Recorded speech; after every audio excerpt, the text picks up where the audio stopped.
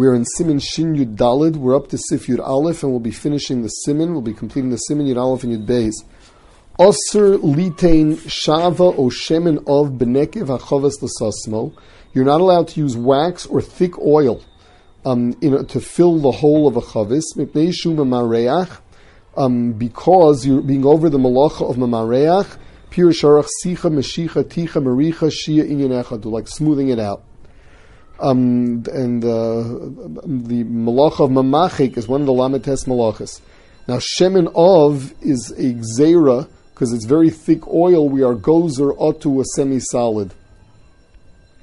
Aval b'shar dvarim delespe mishum miruach hol vein ayayin yotze muter. So the halachi is if you want to stuff it with anything where there's no chash of miruach, you're allowed to.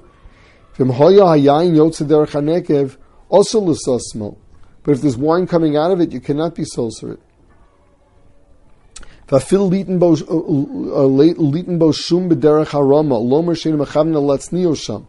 Even if you want to place something in the hole, and you're saying, well, I really want to hide it inside it. And for a Talmud Chacham, they were matir for him to do derech harama. He says, I'm not really sealing it, I'm just keeping this here. And it'll be mutter. In the case of putting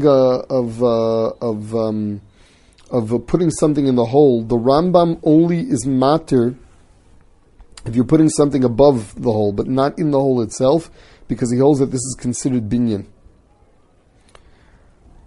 You are allowed to put the barza. You're allowed to put the actual plug of the barrel back because that's its place. You're not creating anything new. Here we're talking about stuffing it with something new.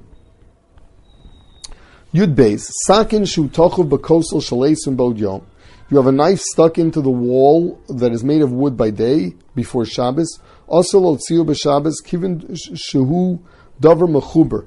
So this we had before. This is a mechuber, and by taking it out, you're making a hole in it on Shabbos. So creating a hole in a davar mechuber is included in the Yisur Makam Patish. Aval Mutochav B'Safsal, but if it's stuck into a bench. V'chein b'chol davar tolish mutar l'tzio. But if it's in a keli, it's mutar.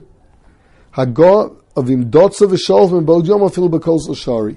What is that? That means that you took it out and put it in and took it out again before Shabbos, so it's no longer a psik reisha for creating a hole on Shabbos, and only then is it going to be mutar.